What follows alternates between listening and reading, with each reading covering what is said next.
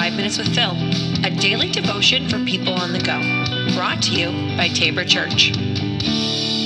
Welcome back to the podcast. This is 5 Minutes with Phil. All right, we are going to close out the week with another covenant, and this one's probably the most well-known of covenants. Even when you think about the covenants of the scriptures, yes, even the Noah one yesterday with the rainbow, and everybody kind of remembers that, but they don't always remember it's a covenant. But here is Abraham. Now God comes to Abraham and calls him to go to a land that he doesn't even know yet, right? Doesn't know where he's going, but he says, you're going to go, and Abraham goes.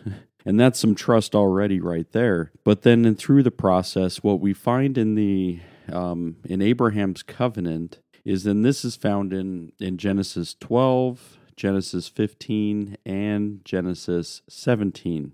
So you'll find kind of three different pieces to the covenant that God is making with Abraham. So what does he come? He comes to Abraham. He says to Abraham, you're going to have a huge family. You're going to inherit land, and you are going to be a blessing. And so that's kind of the way that you can break down the covenant of Abraham. Three things. Offspring, right? You're going to have lots of kids and family. Then you're going to have lots of land, and then you're going to be a universal blessing to the people around you, not just your people, right? And this is the reason why we use a word like universal, because it says all nations will be blessed because of you. So it's not just the Jews, it's not just, as we'll find, the people of Israel. That'll kind of come later on. But Abraham, it's out of this family, out of these descendants, those three things: offspring, land, and that be a universal blessing. And so what does this look like? So I'm going to take you to Genesis 15. So I gave you the three places, 12, 15, and 17. But I want to take you to 15, because here is one of those parts that the covenant that God kind of makes a little bit more of the ritual, a little bit more of the kind of the ceremony. So verse 9 in chapter 15, the Lord told him, bring me a 3-year-old heifer, a 3-year-old female goat, and a 3-year-old ram, a turtle dove, and a young pigeon. So Abraham presented all these to him and killed them. Then he cut each animal down the middle and laid the halves side by side. He did not, however, cut the birds in half. Some vultures swooped down to eat the carcasses, but Abraham chased them away. As the sun was going down, Abraham fell into a deep sleep, and a terrifying darkness came over him. Then the Lord said to Abraham, you can be sure that your descendants will be strangers in a foreign land, while they will be oppressed as slaves for 400 years. I will punish that nation that enslaves them, and in the end they will come away with great wealth. As for you, you will die in peace and be buried at a ripe old age. After 4 generations, your descendants will return to this land, for the sins of the Amorites do not yet warrant their destruction. After the sun went down and darkness fell, Abraham saw a smoking firepot and a flaming torch pass between the halves of the carcasses. So the Lord made a covenant with Abraham that day and said, I have given this land to your descendants all the way down from the border of Egypt to the great Euphrates River. And the land now occupied by the Canaanites, Kenizzites, Hittites, Perizzites, Pharisee, all of those ites. And that's kind of how it closes out. Now, as I mentioned to you before with this ceremony, is that it was, and it's not exactly spelled out there.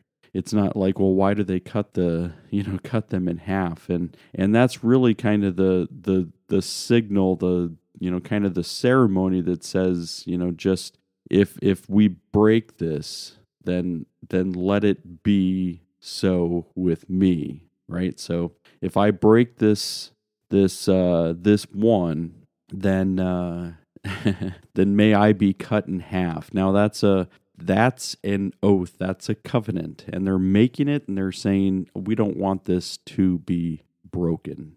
And that's a big piece and a big part of that. And so I think that as we're going through and we're talking about this covenant with Abraham. This piece is really big.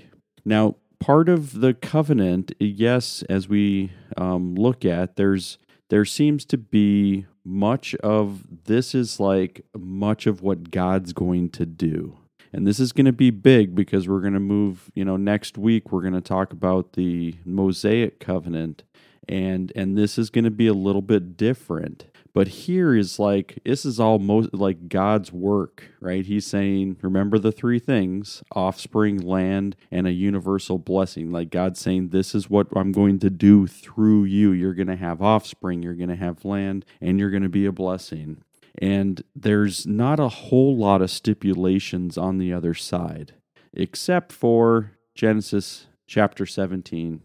And I'm going to take you there real quick. And verse 9 says, Then the God said to Abraham, Your responsibility is to obey the terms of the covenant.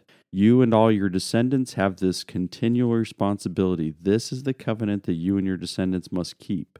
Each male among you must be circumcised. You must cut off the flesh of the foreskin as a sign of the covenant between me and you. From generation to generation, every male child must be circumcised on the 8th day after his birth. So here's a little bit of a sign, right? Here's a little bit of a piece that sets them apart. And that's ultimately the reason why God is doing this right here, because he wants them to be set apart. Now, holy means set apart, right? And if they're going to be holy just as God is holy, then they have to be set apart. Now, we can always argue now kind of the efficacy of circumcision and say, well, was it really good for them to be able to do that? And yeah, there's all of that. But God, talks about it in the New Testament, and he takes away that requirement later. Right now, this is the symbol, and this is the sign for what's happening in the covenant with Abraham. And so that's kind of the sign and the piece. So what happens with the women that are part of this? Well, we know that this is, yes, a male-dominated section of the scriptures, and it's very patriarchal.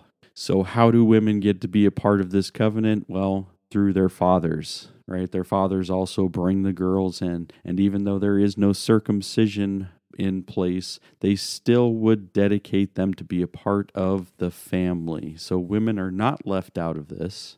They're not left out of the covenant. They're not left out of God's faithfulness.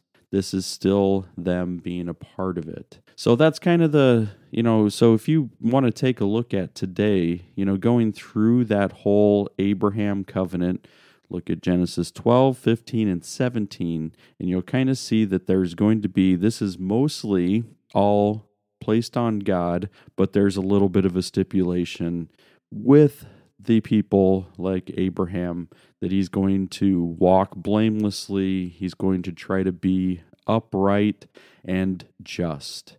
And so think about those, that it's mostly, this is, and this is going to be important for us to remember next week when we talk about the Mosaic covenant. Keep that in mind, and we will get to it on Monday. All right, until then, have a great weekend, and we'll see you next week.